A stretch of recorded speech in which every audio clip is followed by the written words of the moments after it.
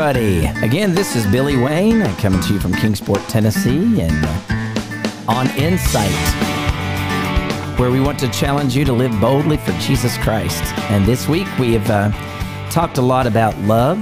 Today is Friday and of Love Week, I guess you could say. And I want to share a passage of Scripture continues that love about demonstrating that love is an action word. In Romans chapter 5, just a quick devotion today. I want to read a little bit for you. It says, "Therefore, being justified by faith, we have peace with God through our Lord Jesus Christ, through whom we also have access by faith into his grace, into which we now stand, and rejoice in hope of the glory of God. And not only that, but we also glory in tribulations, knowing that tribulation produces perseverance, perseverance character, character hope. Now hope does not disappoint, because the love of God has been poured out in our hearts by the Holy Spirit, who is given to us." Now here's the key point. Start with verse 6. "For when we were still without strength, when we're still powerless," he says, "in due time, at just the right time, Christ died for the ungodly.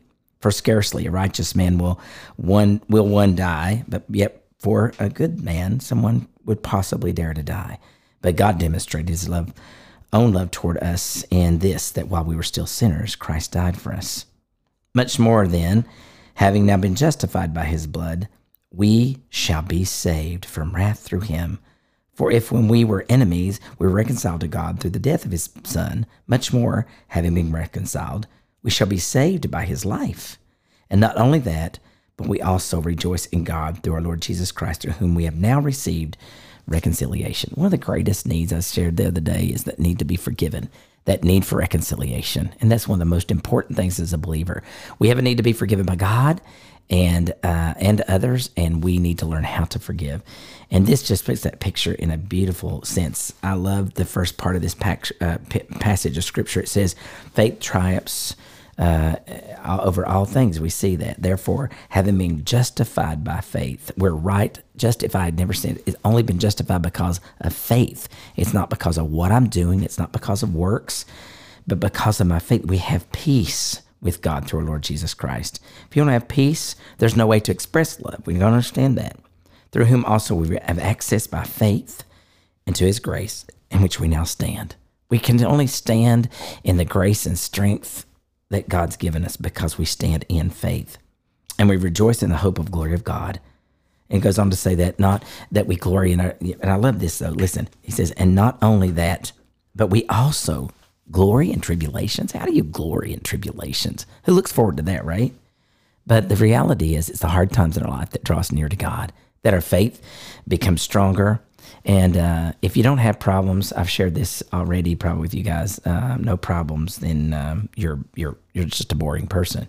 I think I've probably had a very interesting life because God puts these obstacles in my way that there's no way I could ever accomplish without his grace and his strength. And then God gets to show off. My faith becomes greater. I fall on him, pray to him, fall deeper in love with him, and my faith gets stronger. So we can glory in tribulations. More importantly, God can glorify through our weaknesses, knowing that tribulation then produces perseverance. That keeping on is what we need to do. And then perseverance, character, of which we don't talk about much in our world anymore. Like character doesn't matter.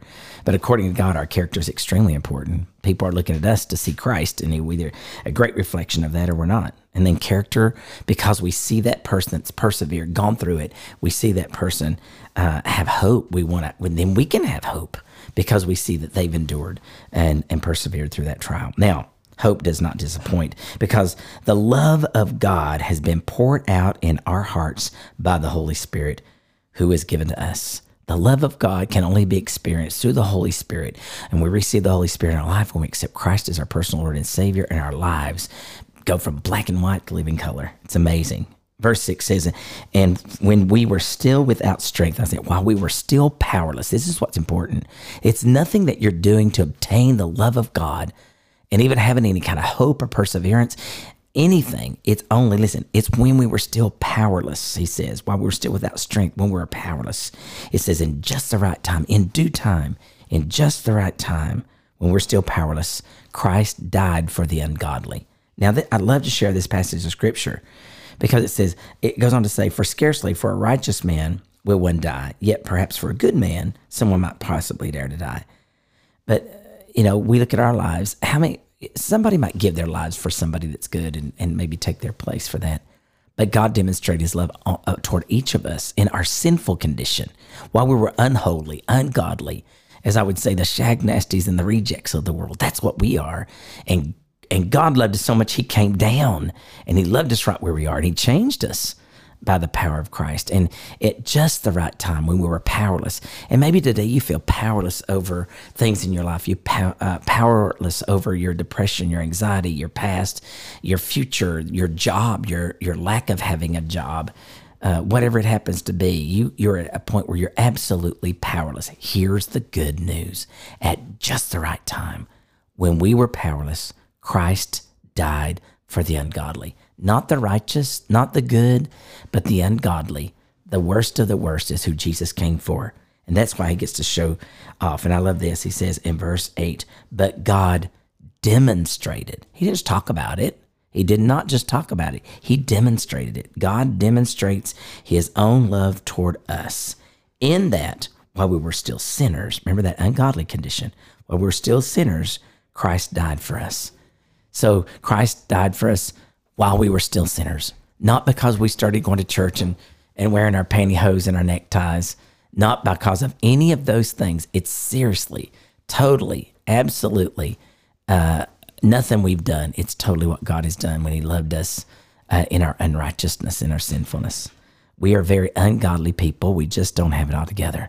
But thank God for a love that was demonstrated, just not talked about. When Jesus went to the cross was the greatest act of love that God could ever demonstrate, not just talk about it.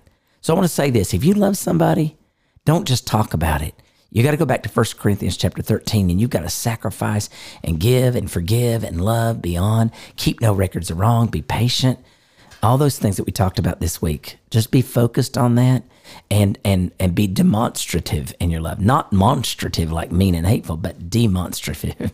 So in other words, be demonstrative. In other words, go out and demonstrate your love toward other people the same way that Jesus loved you.